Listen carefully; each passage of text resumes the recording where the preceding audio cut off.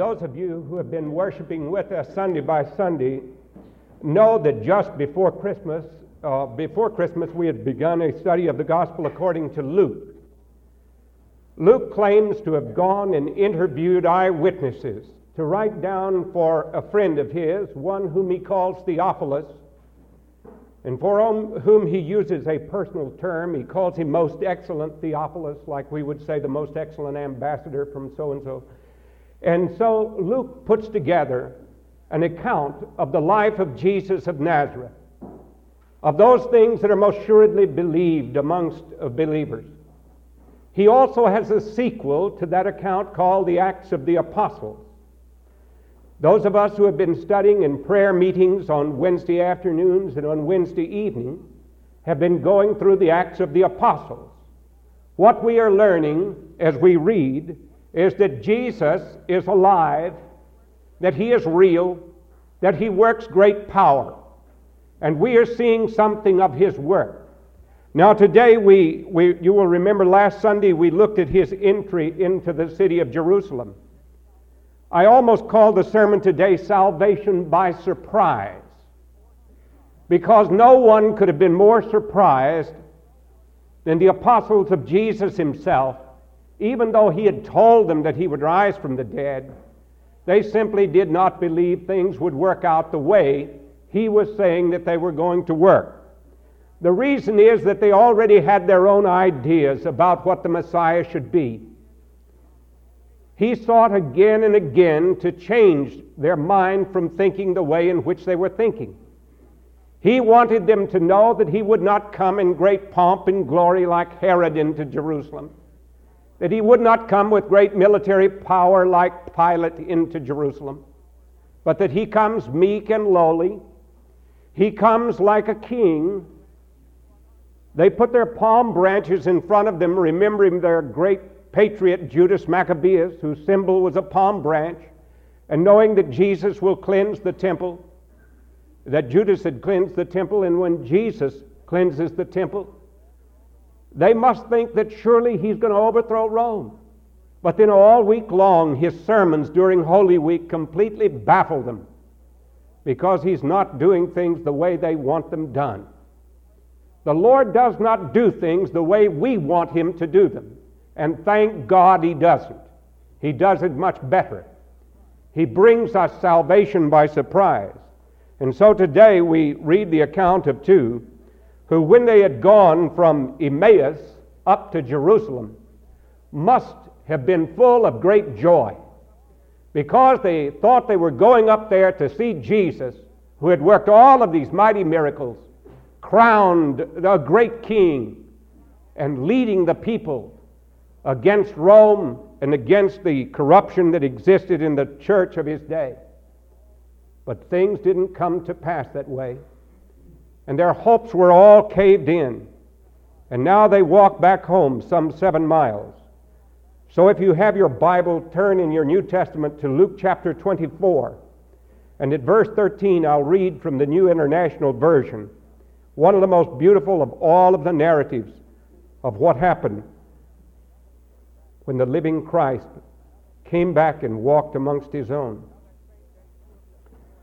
Now that same day, 2 of them were going to a village called Emmaus, about 7 miles from Jerusalem. And they were talking with each other about everything that had happened. And as they talked and discussed these things with each other, Jesus himself came up and walked along with them. But they were kept from recognizing him. And he asked them, "What are you discussing together as you walk along?"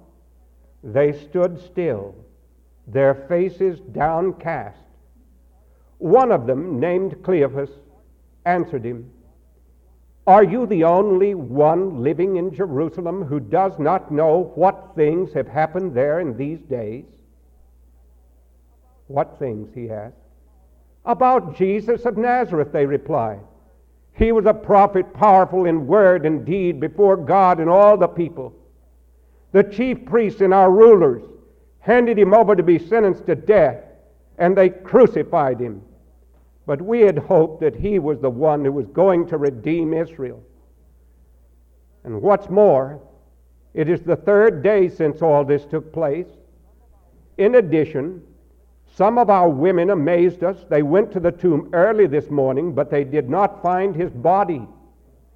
They came and told us that they had seen a vision of angels who said he was alive. Then some of our companions went to the tomb, and they found it just as the women had said, but him they did not see.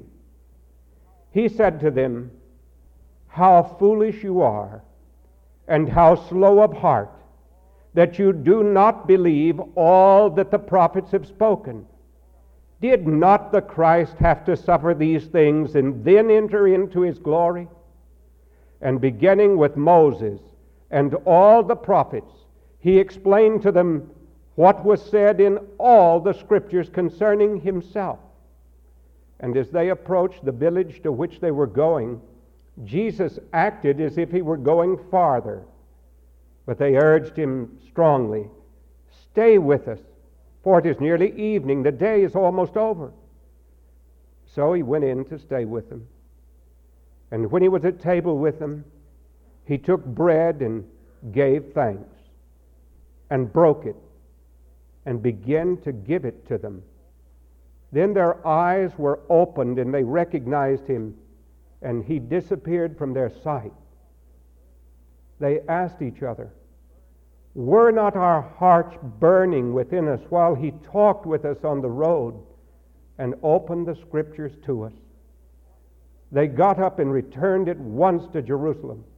There they found the 11 and those with them assembled together and saying, "It is true, the Lord is risen and has appeared to Simon." Then the two told what had happened to them on the way, and how Jesus was recognized by them when he broke the bread. Amen. May God bless to our understanding this important reading from his word.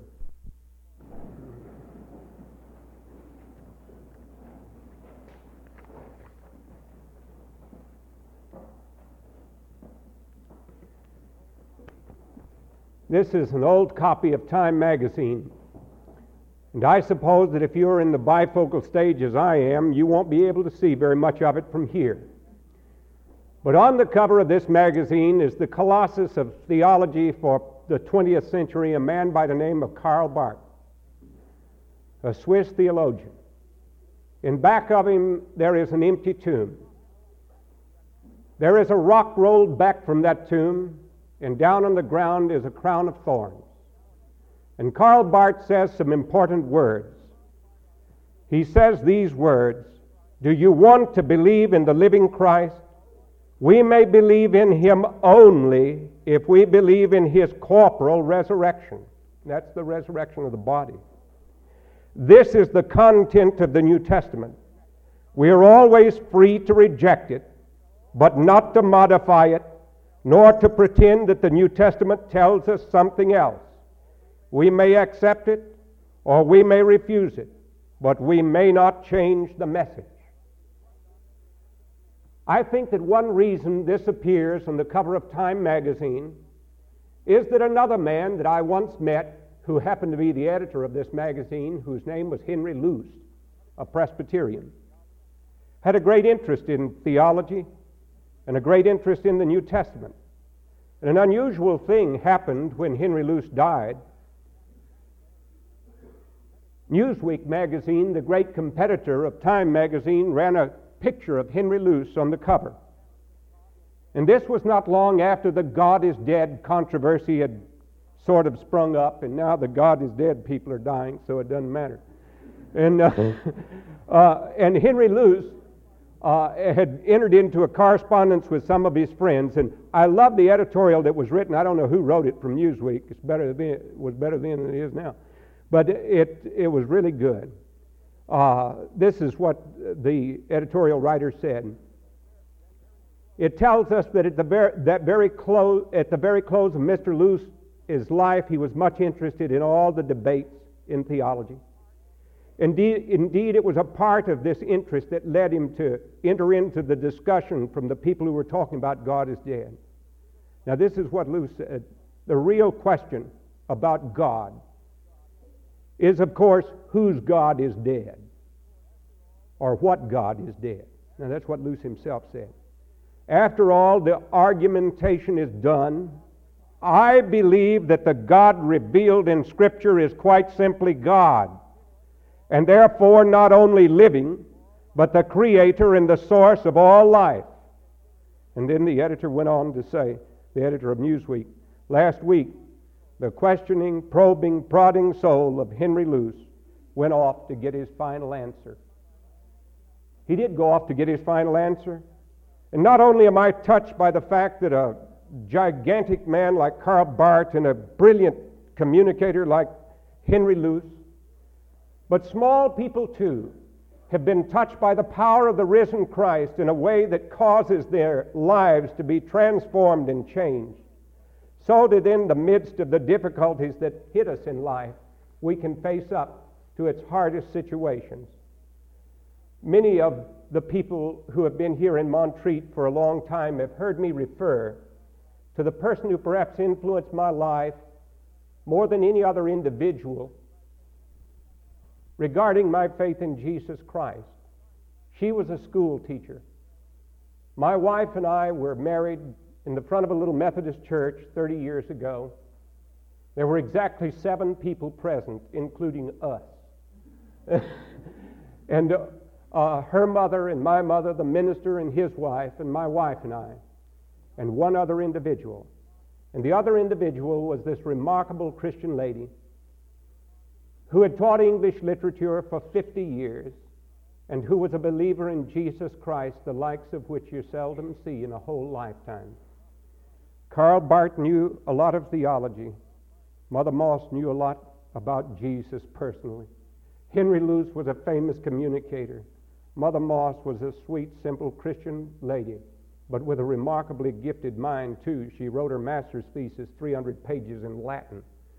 I used to come through the house and pick up a book, and it would be written in German, and she could read as fast as she complained about turning the pages. When her hands began to get a little arthritic, she could read faster than she could turn the pages. And she was a brilliant lady. She came from my hometown in East Texas, in Paris, Texas. Her brother had been the commander-in-chief of the United States Navy, the first 5-star admiral. Her other brother had been the one who built the Richardson Highway across Alaska, and she chose to be a school teacher. Now, the reason that I've referred to her this morning is that I believe that the letter which she had put in her lockbox and directed to be sent to me at her death is well worth reading on Easter Day, a part of it, in connection with these 2 men and one other that I'll refer to in a few moments. She said, since I was a small girl, my fitness for promotion has mainly been determined by examination or tests of one kind or another, or by the submission of a term paper or notebook. The biggest promotion of my life is the one you're now contemplating, and the term theme is the one you're now hearing. I was born in Paris, Texas, March the 18th, 1874, and have sedulously and jubilantly kept my birthdays. I was converted September the 3rd, 1890, and have with equal enthusiasm kept this, to me, more important birthday. I would much rather never have had the first than to have missed the other birth. You know today the date, which I did not know at the time I wrote this letter. The greatest of all my days, that of my coronation, toward which all the others were pointing.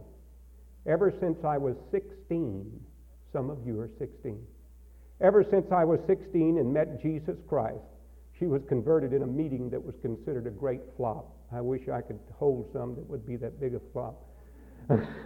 I have walked with him in a daily conversation and delight. He put a new song into my mouth and a new joy in my heart. He sent me work to do for him and rewarded me for my work. But I realized always that the best was ahead. I have walked a shining path, but knew all the time that the best would come at the last. All my lifelong study of literature has taught me that when a writer is really great, the end's the best part of the book. I'm a volume written by a divine writer, and the end is the best part of his book. When I was 11, I intended to write great books. She could read when she was 5. But as I matured and selected teaching as my life work, it grew more and more engrossing and satisfying, and I became entirely content to write on the fleshly tablets of the heart, and to let my students do the writing on paper. Now listen to this next sentence. My meat and drink has been to get God's point of view and to act from it. My daily delight has been to carry out His will. My threefold prayer, to be the spokesman of Jesus when He needed me, to teach with such faithfulness that strong men and women should stand on my teaching in battle for the right, sure of God, and to be so good that my presence should speak for God when my lips might timidly falter. Stepping stones, I won't go on, the stepping stones that helped her across her life were her earthly father and mother's Christian example and training. The Sunday school she mentions. And then she says a decision when I was 10 years old to give a tenth of all that I made to God, a sound and permanent conversion, the Epworth League, that's the young people of the Methodist Church, an annual reading of the Bible for over 60 years. When I lived in her home, she knew over 1,000 Bible verses from memory. A constant attendance on the church, unceasing prayer, and my beloved work, and a deep and ardent love of reading. She says this interesting thing for those of you who are in English literature. I almost defy anyone to read reverently 2 or 3 times a year the English writers represented in a survey course of English literature and not see the hand of God in its fashioning. To read Browning with learners once a year has been the dessert of my literary feast. Another source of my happiness in life has been my friends, strong women, children, and men, whose lives have been dedicated to God and whose walk has been consecrated. Then she says, I've heard about cold and formal churches, but I never lived in one where I could not hear clearly the voice of God. And thus glad do I live, and gladly do I die. Eye has not seen, nor ear heard, neither hath it entered into the mind of man the things that God hath prepared for them that love Him. A good man climbs the ladder day by day, until as he stands on the top rung, the door opens, and he climbs into heaven. We build a ladder by which we rise. We fall to rise again. We are baffled to fight better. We sleep, but to wake. Then this closing line, rejoice with me, O my friends, and be glad. For I have today been crowned with the sight of Jesus. I am seeing Him as He is, together with loved ones gone before, and I'm waiting for you and that great reunion in the city that needs not the light of the sun. Now that's what comes from a life that's dedicated to understanding the Scriptures and obeying them and letting the Lordship of Christ rule over your life. A solid conversion to the living Christ and going through a lifetime of work. And when I came to live at her house, she was almost 80. And seeing the power of Christ and the happiness in her life made this great influence on me. And so I come back to this, to what happened when Christ rose from the dead. I have said that the salvation was a salvation by surprise. He did not do things the way they wanted them done. He did them a whole lot better. And Cleopas and his companion, when they were walking down that road, had their hopes all shattered. They thought the whole world had caved in, and you'll find situations just like that in your life. But if you look for the sovereignty of God in ruling over your life, you'll see that He'll work things out. He'll work them out. She used to pound into my heart, all things work together for good to those who love the Lord, who are called according to His purposes. And He'll work them out. You trust Him. If He could work out what happened at the cross, He can work out what will happen in your life too. And so these disciples, as they walked along and were so sad, I wonder what they talked about. They must have been talking so loudly that people out in the fields must have thought it was a couple of drunks coming home from the feast in Jerusalem. They were saying, do you remember the first time you ever heard Him?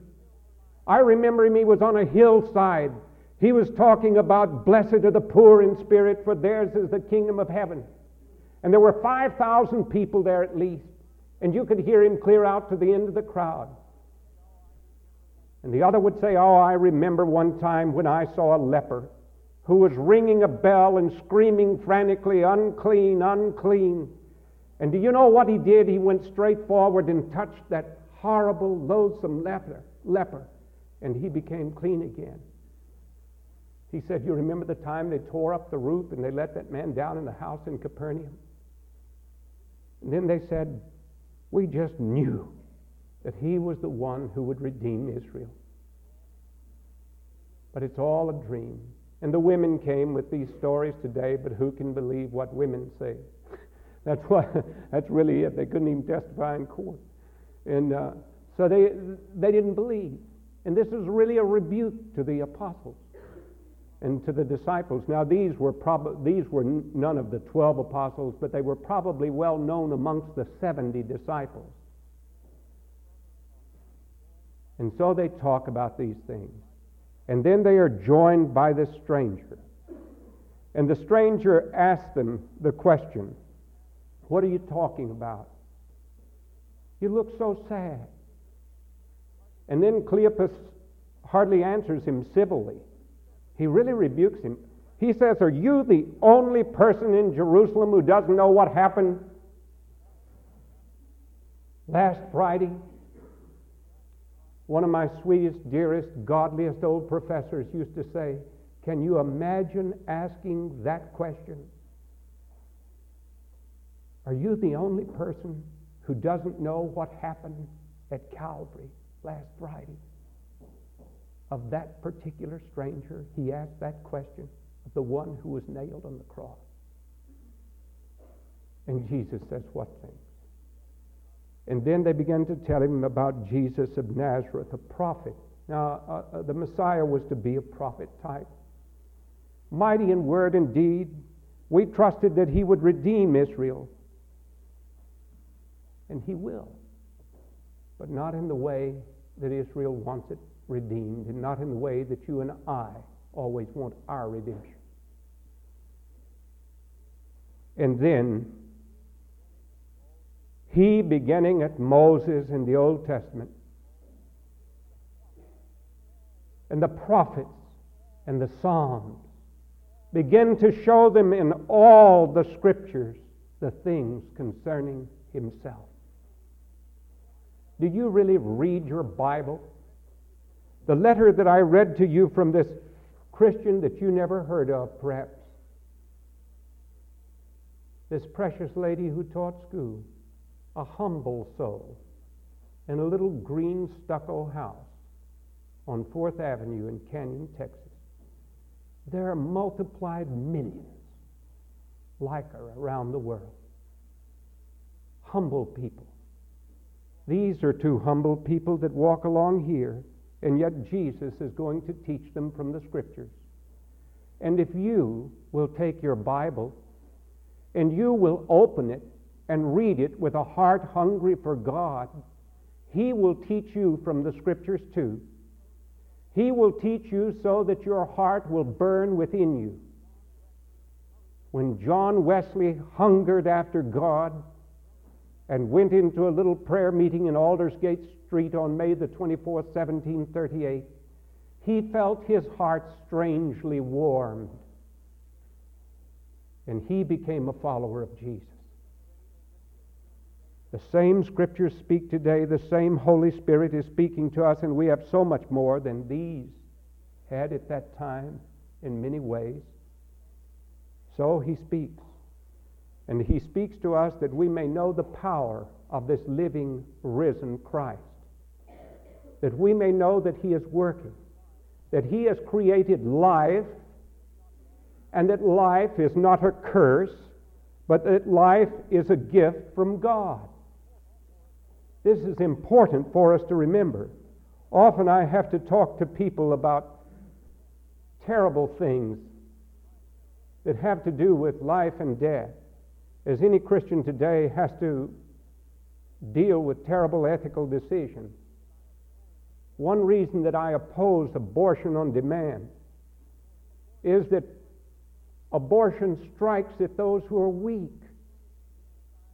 A little infant the size of the baby inside Elizabeth's womb, John the Baptist, can legally be injected with a saline solution and have its skin burned off and ingest and be killed inside its mother's womb.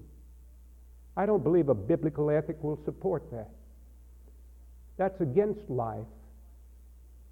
It strikes at life when it's weakest.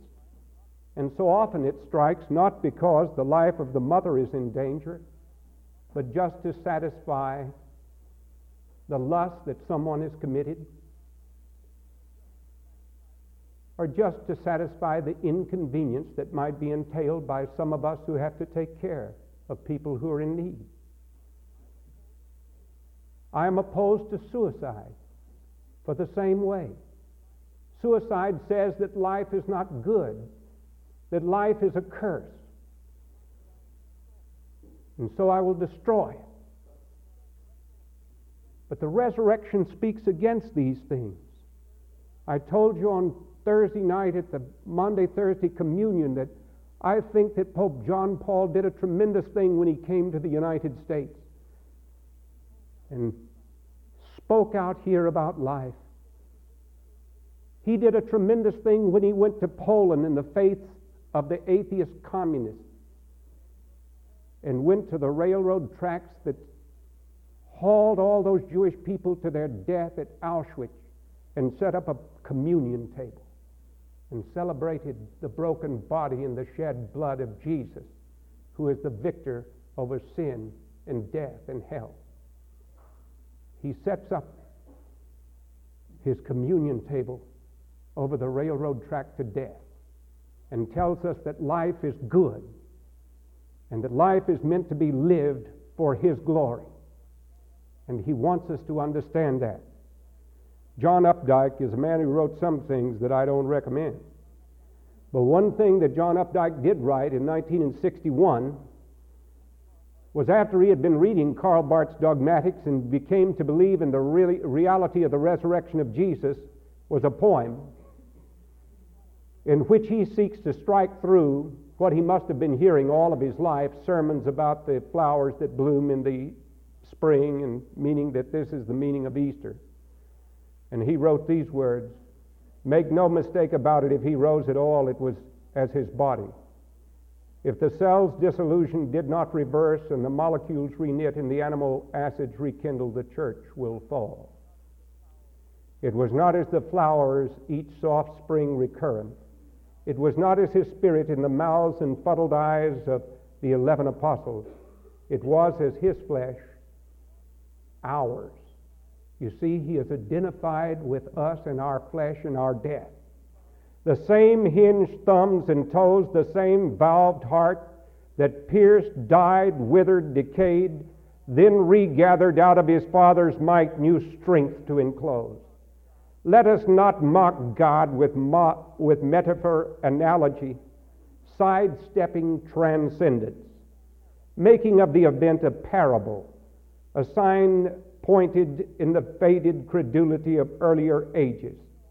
Let us walk through the door.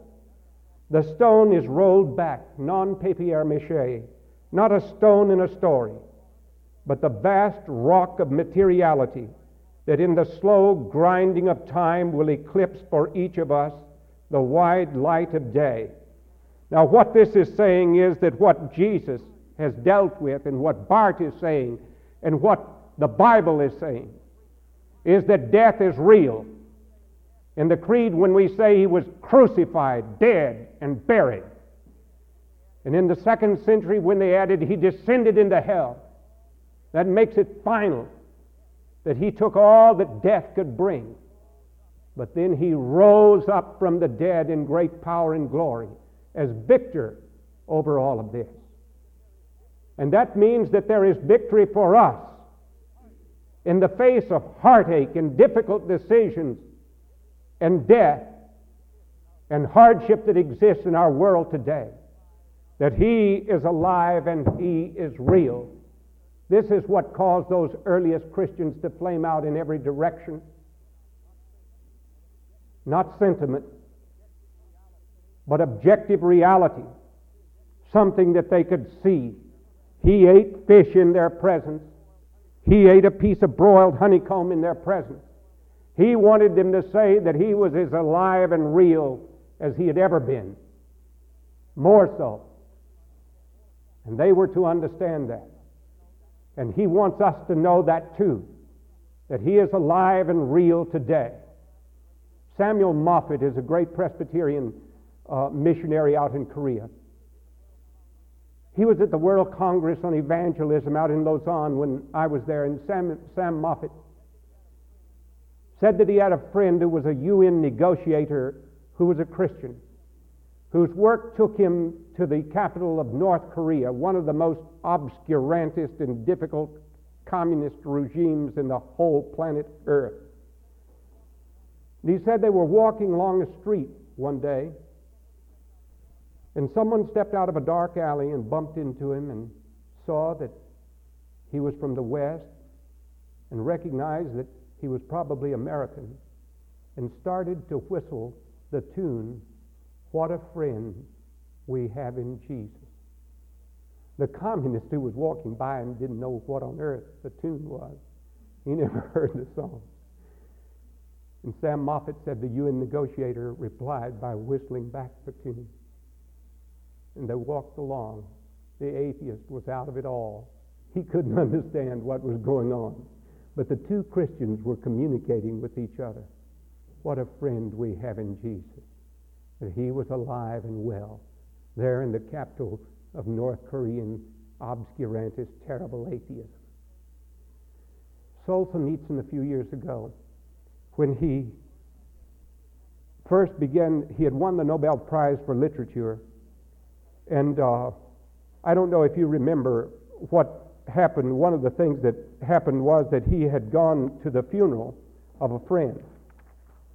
And at this friend's funeral, there were Western journalists who were keeping their eye on him, of course, because they knew who he was, the great Nobel Prize winner, and they wanted to see him and to catch any words that might fall from his lips.